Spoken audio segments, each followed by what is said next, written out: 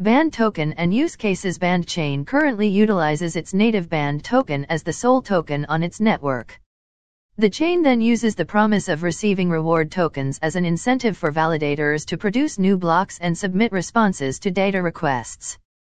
Additionally, any network participants can use the tokens in 3 ways. 1. Token holders can use the tokens they own to become validators. 2. They can instead delegate their holdings to another validator to earn a portion of the collected fees and inflationary rewards. 3. They can also use their tokens to participate in the chain's governance. 4. Finally, validators are allowed to set a fee for processing transactions, which act as their reward for performing their duty.